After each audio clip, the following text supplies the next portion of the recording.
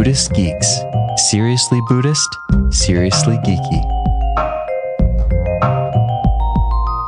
Episode 149. A crash course in applied neurodharma. In this episode, we speak with neuropsychologist and Dharma teacher Rick Hansen on how to apply insights from neuroscience to our Dharma practice, what Rick calls applied neurodharma. This is part one of a three-part series.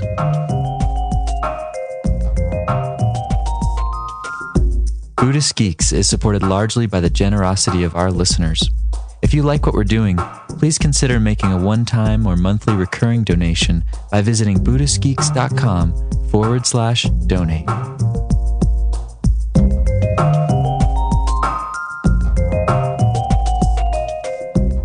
Hello, Buddhist Geeks. This is Vince Horn, and I'm here in a very strange hotel called the Custom Hotel in Los Angeles, and I'm interviewing a special guest, Rick Hansen. Rick, thanks for taking the time to speak with us. Thank you. Yeah, and just a little background about how I found Rick.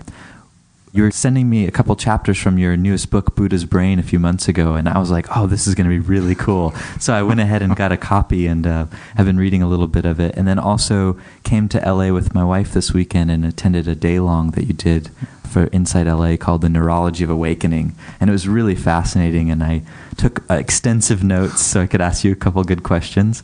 And just a little background for yourself. You're a trained neurologist, neuropsychologist, and you're also a Spirit Rock Dharma teacher. You were in the Community Dharma Leader program there, and also served on the board for about 9 years. Mm-hmm. So you have both an academic grounding in psychology and neuroscience, and also a dharmic grounding. You've been practicing since 74, right? Mm-hmm. 35 years. Mm-hmm. So you have this really interesting kind of combination that we love to explore here on Buddhist Geeks.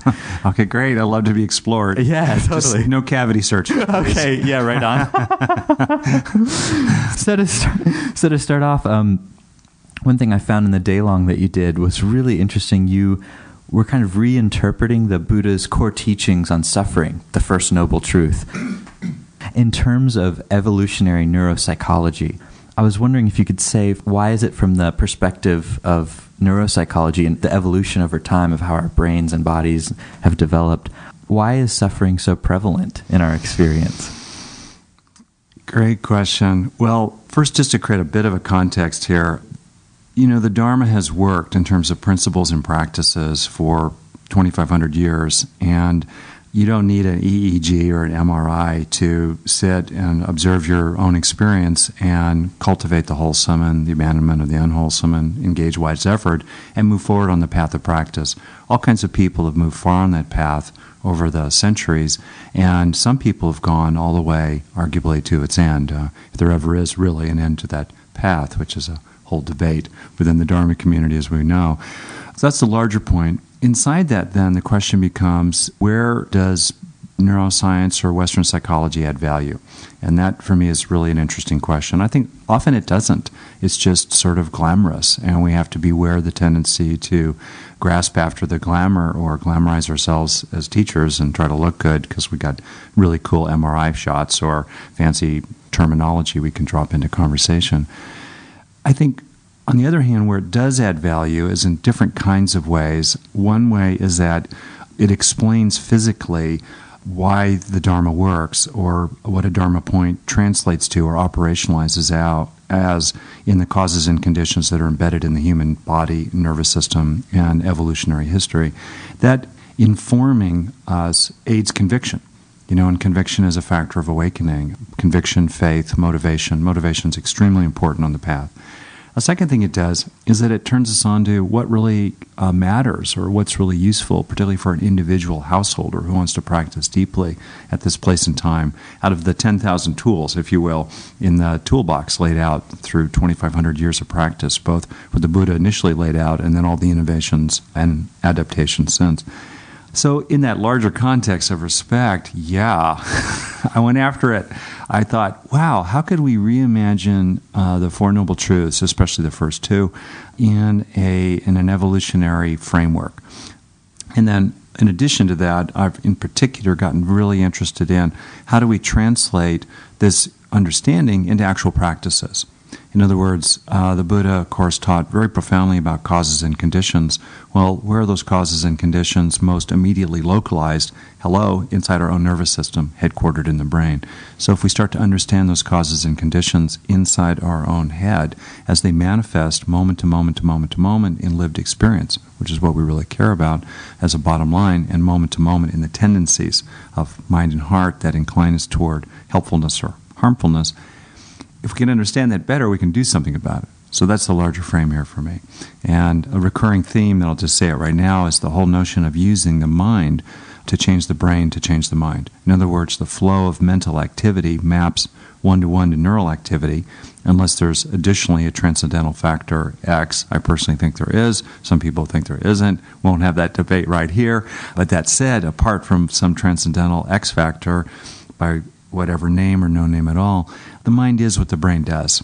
Okay, it's a brain that's embedded in a larger, obviously, web, Indra's net, if you will, of causes and conditions that include the body as a whole and human culture and biology and nature, broadly defined, both moment to moment and in evolutionary time.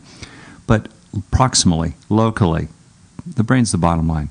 So if you're interested in skillfulness, it really makes sense to get more skillful with your own brain. So in that larger context, suffering, it's the noble truth that I've not been very interested in. It's stated typically the truth of suffering. In other words, it's not so much that life is suffering, but although some people might interpret it that way, they might think there's an irreducible suffering inherent in moment-to-moment experiencing. And I think there's actually some truth to that. But the larger point is that there is suffering, okay? And so the question then becomes, why do we have this capacity for suffering? And, more pointedly, did we evolve to suffer as a mechanism of gene transmission, right? And so I tackle that, and I think we do, and so I'll just say it kind of quickly here. Yeah, please. So I'll say it like this. How do organisms survive? Kind of brutally simply. They do it basically through three mechanisms. One is they establish separations, boundaries between themselves and the world, an inner and an outer. In other words, a virus, a protozoa, a lizard, a squirrel, a monkey, a man and woman establish distinctions between themselves and the world, and if those distinctions are breached, the organism will die. So it has to separate in some sense from its world. The second thing the organism has to do is it has to stabilize homeostatic equilibria, because if they move outside of their healthy ranges, or if the set points that they oscillate around change outside of the ranges that will enable the organism to survive and pass on its genes, or if they change too rapidly, if there's too much instability or chaos in them, under any one of those conditions, the organism will die, and it won't pass on gene copies. I'm speaking here of physical, biological evolution, not spiritual evolution, but good old-fashioned Darwinian evolution, which is accomplished through down and dirty, brutally simple, mechanical reproductive advantage, accumulating over generations. So that's the second mechanism of survival, maintaining stability. The third mechanism is to approach opportunities and avoid threats, and that then gets built out with organisms that have a nervous system, which is to say multicellular creatures that have evolved over the last 600 million years or so. We approach the pleasant and we avoid the unpleasant. So right there we have the feeling tone, the second of the aggregates embedded in the nervous system as a major mechanism of survival. Well, so far so good in terms of gene copies, right? But Mother Nature does not care if we suffer. She doesn't care about quality of life. She cares about grandchildren, if you will. And so what happens is that each of these mechanisms bumps into a fundamental fact that it pushes against the actual nature of existence. And inside the nervous system are alarm systems that signal pleasure and pain, and they definitely signal pain, aka pain or suffering, when these three mechanisms are challenged. But here's the problem. First mechanism, separation, but everything's intertwined, fundamentally. All distinctions are partial and somewhat arbitrary at the highest level. And so endlessly the organism is bumping into situations where it discovers that it is actually part of a larger whole in ways that often trigger alarm signals. Second, stability. Well, how do you do that with anicca? Everything's changing. Sidebar, sometimes I'm the kind of guy who thinks, but isn't impermanence permanent? But we won't go there, right? Anyway, again, how do you stabilize what's endlessly changing? And because things are endlessly changing, that creates endless alarm signals inside the organism. Too much change, out of range, change the set point back, suffering. And then third, the pursuit of pleasure, the avoidance of pain. Short term, there's not suffering embedded in that. But what if you can't get that pleasure? What if that pleasure is not so great? What if that pleasure ends? What if you fear the ending of the pleasure? Thus suffering begins. Alternately, the unpleasant is painful by definition. It's not pleasant, and sometimes excruciatingly unpleasant, as in either the physical pain or old age, disease, and death, the three messengers, or in social pain, because we're very social animals. We care about others, which is wonderful, but when they're harmed or at risk of harm, we suffer as well. So for all three reasons, then, you can see a kind of embedding of the truth of dukkha in human experience and in biological evolution. That's a given. Then the question, of course, is what do we do about it? Right, but anyway, right. That's the first truth. So there you go. Right. And I thought it was interesting you mentioned during the day long that we're somehow conditioned to really cling to the suffering when it arises as well. Like neurologically, we're 5 times more likely to notice the suffering than we are notice the pleasant stuff. And I wonder if you could say a little bit about that and what's kind of the neurological basis of that and why does that happen? Right. You're getting at what's called the negativity bias of the brain. And it's the idea that in evolution, while we are trained, of course, to pursue carrots and avoid sticks, and in some sense, we're the best at that of any organism on the planet. We're at the top of the food chain and have proliferated really, really effectively. Sticks and carrots are not equal. In other words, if you miss a carrot today, you'll get a chance at one tomorrow. But if you do not duck a stick today, whap, you probably will not have a crack at carrots tomorrow. And so we have evolved systems in the brain that preferentially look for negative information. They're constantly scanning for threats. Opportunities are important, but watch out for threats. And then when they detect a threat, they super focus on the threat. The one bad tile in a mosaic of 100 tiles, let's say. I mean bad pragmatically, not morally. And then once they focus on it, there are preferential memory systems that really zero in on that information and register it and record it. And then there are other systems that preferentially access it when anything like that stick is encountered down the road again. And so the net result of that, and I'll talk how that happens neurologically in a minute if you want, the net result of that is that in the formation of implicit memory, distinct from explicit memory for specific events, in the formation of implicit memory, which is the part of the mental iceberg that's below the waterline, it's the great bulk of the registration of lived experience deep in neurological structure, which then shapes and determines the experience of living and also how we act, helpfully or harmfully, with others. Anyway, the slow registration of lived experience in implicit memory is preferentially nudged toward the negative, even if most of life is positive. Now, we're not doomed. Hopefully, most of our life is positive, so there's enough to outbalance the negative, even with the negativity bias. But studies have shown that in interactions, in a relationship, an ongoing relationship, it typically takes about 5 positive interactions to neutralize a negative one. Also, for example, people will work much harder to avoid a loss than they'll work on the average person, to gain an equivalent reward. So that's the negativity bias of the brain. I say it's like Velcro for negative experiences, but Teflon for positive ones. So then to me it gets really important to accomplish what the Buddha talked about, bhavana, cultivation. How do we cultivate the wholesome, and how do we increasingly incline the mind toward the greater good, really, for ourselves and all beings, and thereby defeat this priming that we have, this deep inclination we have toward fear and aggression, because that's how we manage threats, or freezing, or appeasing. It's a classic fight, flight, freeze, appease behavioral repertoire. A way to do that is to really look for and cultivate positive experiences, not in a diluted Pollyanna way, but rather in a very clear-eyed, tough-minded, self-compassionate way that's also based in justice. Because if you think about it, if most of the experiences we're having are most of the facts in our world, positive facts are the basis for positive experiences, and facts both in the outer world as well as facts in terms of our own qualities. We're much better people than we usually credit ourselves for being, moment to moment to moment. So if we're not seeing clearly, in other words, if we're violating the Buddha's statement that the fundamental root of suffering is ignorance, it's not seeing clearly. If we're not seeing clearly the positive facts within us or the positive facts within the world, we're planting the seeds of suffering right then and there.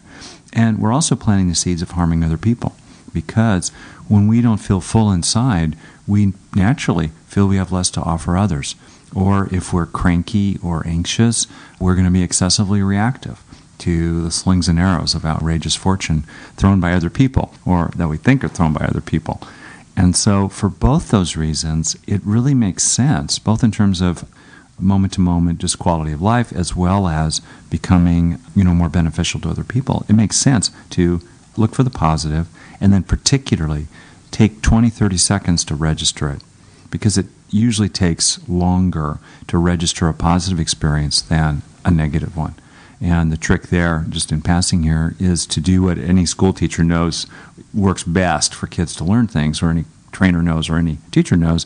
Make the experience as intense as possible, make it as bodily felt, as multimodal sensory as possible, and make it last as long as possible, right? Intensity, embodiment, and duration. That's how you get neurons to fire together, and that's when they wire together, in the famous saying from the Canadian psychologist Donald Hebb, neurons that fire together, wire together. It's kind of mechanical at the brutally basic level in the architecture of the brain. You want to get more neurons firing together, so they get more neurons wiring together, and that's what stitches neural structure together. So specifically, the circuitry of the brain that's particularly involved in the negativity bias at the emotional level is the duo of the amygdala and the hippocampus. There are actually two of them. They're bilateral. In other words, there's one on each side of the brain, but we speak of them in the singular usually. So the amygdala is like the alarm bell. The hippocampus is involved in memory for events, and particularly for the context in which events occur. And the amygdala in particular is primed to go negative. It lights up when something's really, really pleasant, but it's especially the majority, about 2/3 of the cells within it, are built out to track negative experiences. So that right there is the neural embodiment in one form of the negativity bias. It's also the case that, if you think about it, we have so many stress hormones that are really focused on responding to negative experience, because, again, that's what helps lizards and monkeys and humans pass on their genes. So we have lots of stress hormones like cortisol and adrenaline, norepinephrine, and so forth, but we don't have an equivalent massive army of very powerful, fast-acting hormones that tilt us toward positive experience. Yes, they exist. Oxytocin, the endorphins, other natural opiates, yes, they're there, but they just don't have the same urgency and the same dominance, if you will, as the stress response, quote-unquote, negative hormones. So that's why I think it's really important to realize that from the standpoint of quality of life and spiritual practice long-term, the brain is tilted against us. So to level the playing field, we got to really tilt toward the positive. Nice. And it was interesting, in the day long you gave these kind of 5 guidelines for how to do that, and you showed that each one of them were kind of connected to the brain in certain ways, and that was a really interesting exercise.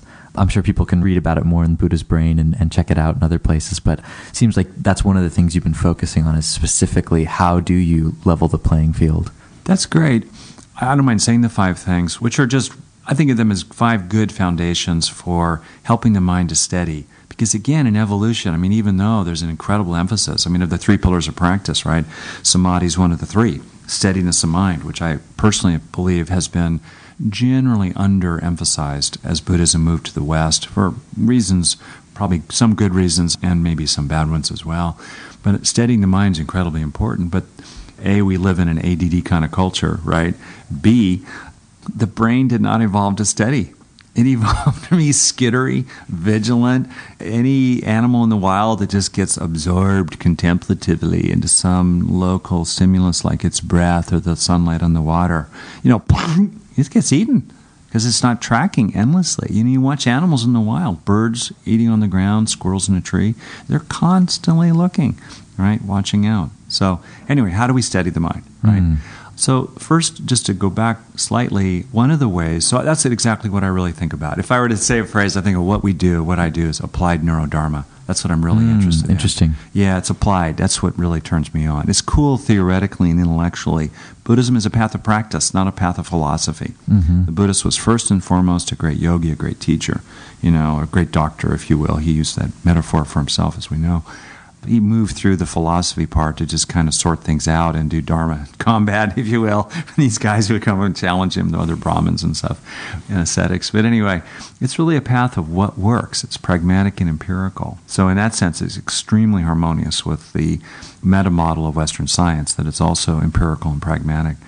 So all that said, when a person does the things I just said a moment ago in passing, to take in the good, in other words, in 3 steps. 1, let the positive event or fact become a positive experience. Because a lot of time good things are happening, but the needle doesn't move in our actual emotions or body. 2nd, really relish it. Really, really relish it. Savor it. Enjoy it. The Buddha talked about tons and tons of positive experiences. We tend to think of this tradition as kind of dour and bummer and, don't catch me smiling. You know what I mean? But actually, he was joyful. He talked about gladdening the heart. 2 of the 5 factors of the jhanas are emotionally positive. The words bliss and joy. 1 of the 7 primary factors of awakening, tranquility, is affectively very positive.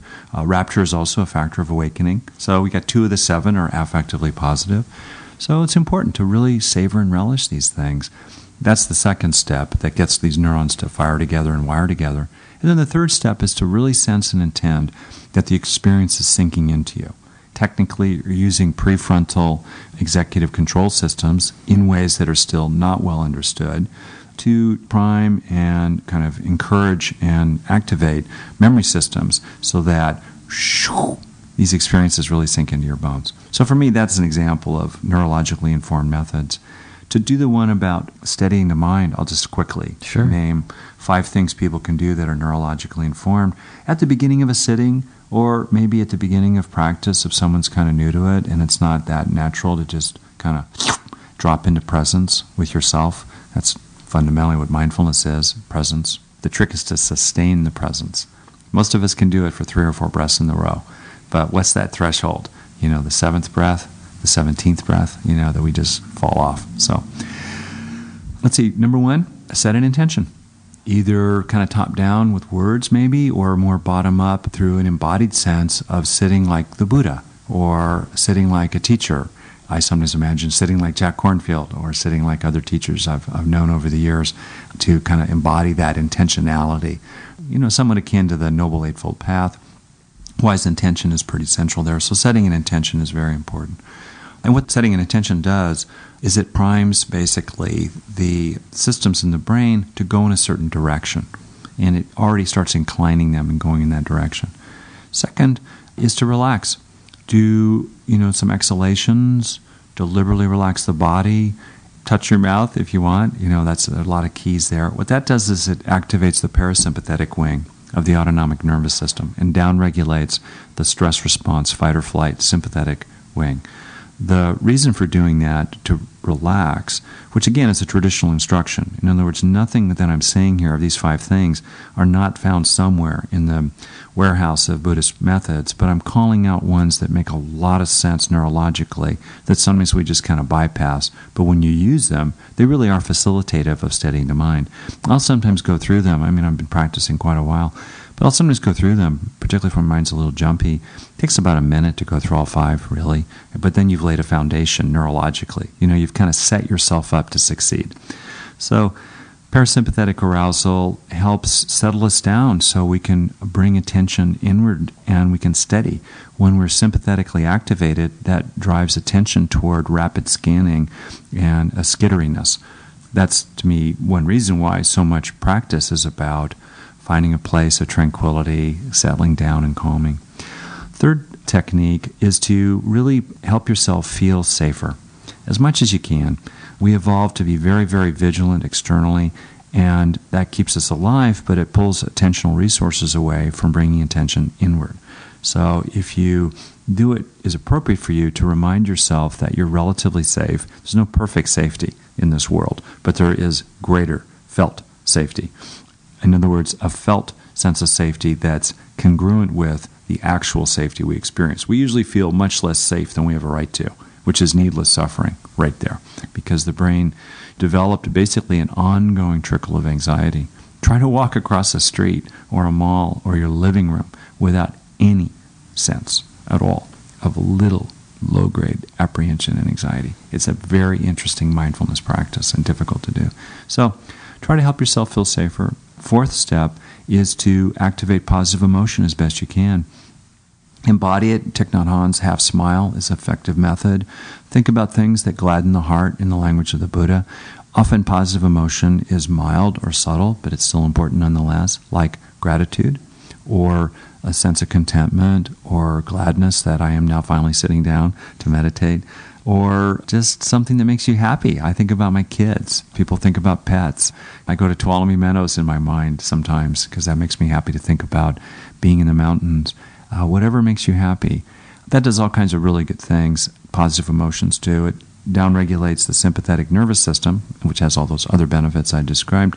It also motivates us to do practice because it's rewarding.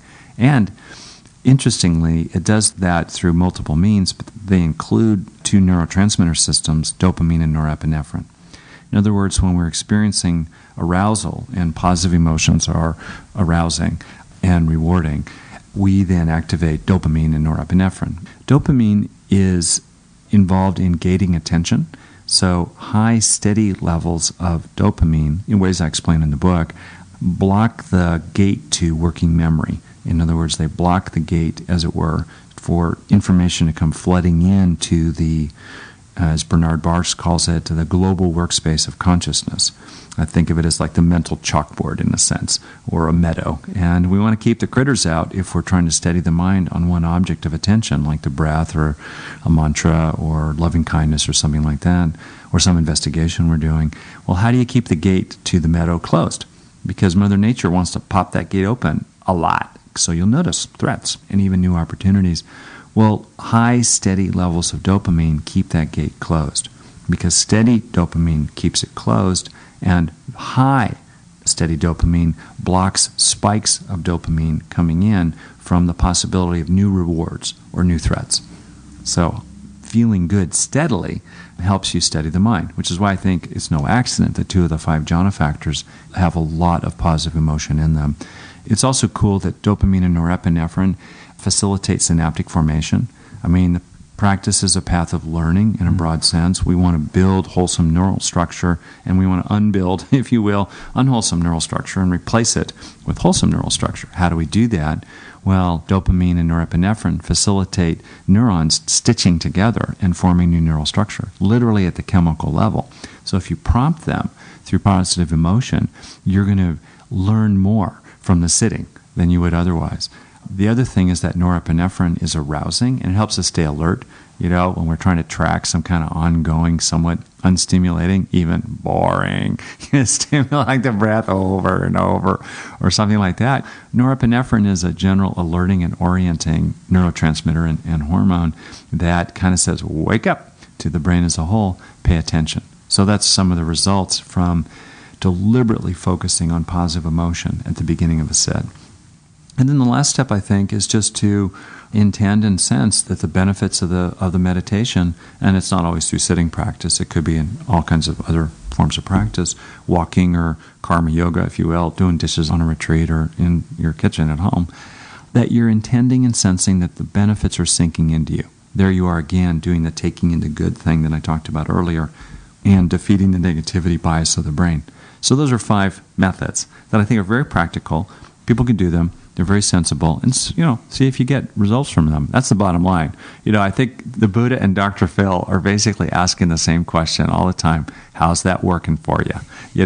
That's like the bottom line karma question. Yeah, okay, what are the results? So see what the results are, but I don't know, they make neurological sense. I think it's all kind of cool, actually, to think about how what we're doing in our mind is activating these amazing states in our brain. And also to realize, wow, so much of what the Buddha taught in a completely different culture, mostly pre-literate, certainly pre-industrial, somewhat feudal, patriarchal, ancient culture. So much of what he taught was incredibly neurologically savvy. The thing is, he knew that if he did A, mental activity A, he would get mental result C. And the C state is the target state. Okay? He didn't know what was happening in the brain B. In other words, mental activity A activates brain state B, which then fosters, mental state C. That's our target of interest that we're aiming for, like, greater steadiness of mind or liberating insight or cultivating loving kindness, say. But what's available increasingly through neuroscience is we're starting to connect the dotted lines between mental activity A, brain state B, and then how brain state B fosters mental state C. That's our target of interest. What I like to do a lot, and that's a major theme in the book, is reverse engineering. To take these very precise descriptions, especially in the Pali Canon, I think, not to knock the Mahayana in there as well. I'm just more grounded in the Theravadan wing.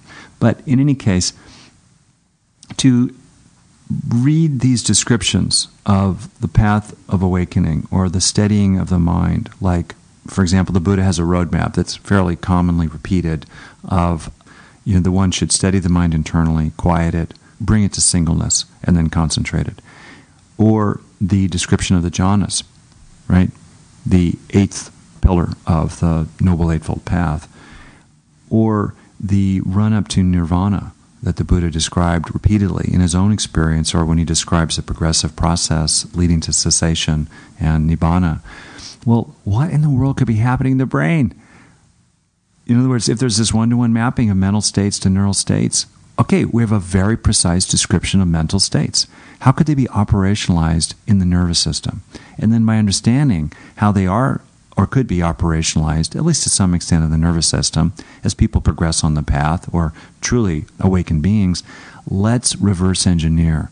Let's think, what can we do to stimulate and strengthen those brain states? Because if you stimulate them, you strengthen them. Because you're firing those neurons, so you're wiring those neurons. How can we stimulate and strengthen those brain states, right, that are the basis of those wonderful mind states of interest, so that here in life, here in our household or life in the West, we can actually promote those brain states better and get more of those mental states that are our targets of interest. So that, to me, is the essence of what the opportunity is and why I think there's such a turn-on in this area, because you start realizing, holy moly, we're starting to get the wiring diagram of the black box. We knew that if we did kind of amazing, skillful things kind of in our mind, we could get a result in our mind, but we never really knew what in the world was going on deep in the black box. Now we're getting a wiring diagram, and then we can get at the causes and conditions in the black box in skillful means.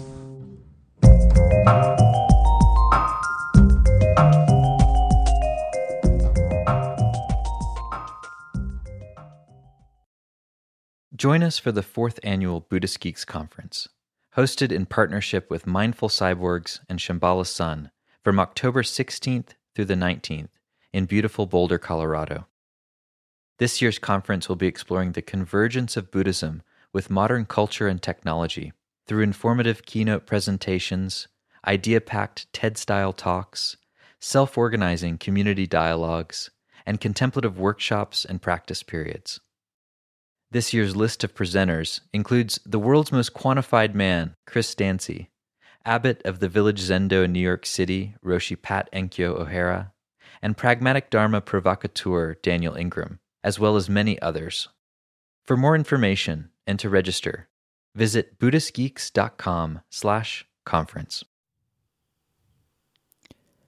After nearly a year in private beta, the Buddhist Geeks Network is now open for any independent practitioners who want to engage in interdependent practice.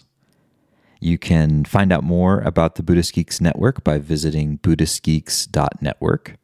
And if you'd like to join the community and join us in regular social meditation practice or other events that we host there in the network, all freely offered, you're very welcome to do so, again, by visiting BuddhistGeeks.network. Love to see you there.